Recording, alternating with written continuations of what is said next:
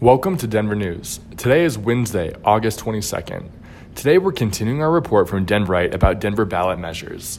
Next up is Caring for Denver, a measure to fund housing and health services. The 2.5% sales tax increase would raise $45 million per year to target mental health services, opioid and substance abuse services, and affordable housing, as well as services to reduce homelessness, incarceration, and hospitalization.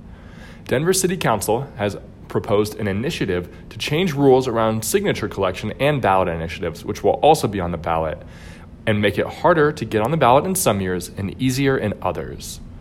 The Denver Post reports that today's weather forecast calls for thunderstorms and rain. The day's high will be about 77 degrees. Then Thursday through Tuesday, the high temperature will be in the upper 80s, and there's a slight chance of rain on Saturday. In entertainment news, singing superstar Sam Smith performed last night at the Pepsi Center. Smith was in the Denver area for a total of 3 days, which included a hiking trip to the Rocky Mountains, plus cuddling people's dogs for Instagram photos. Smith performed a roughly 90-minute set highlighted by a number of his hits, as well as the songs that first started his career. In sports, the Rockies fell at home 4-3 to the last-place Padres. After a hot road trip, it was a rough way to start the homestand.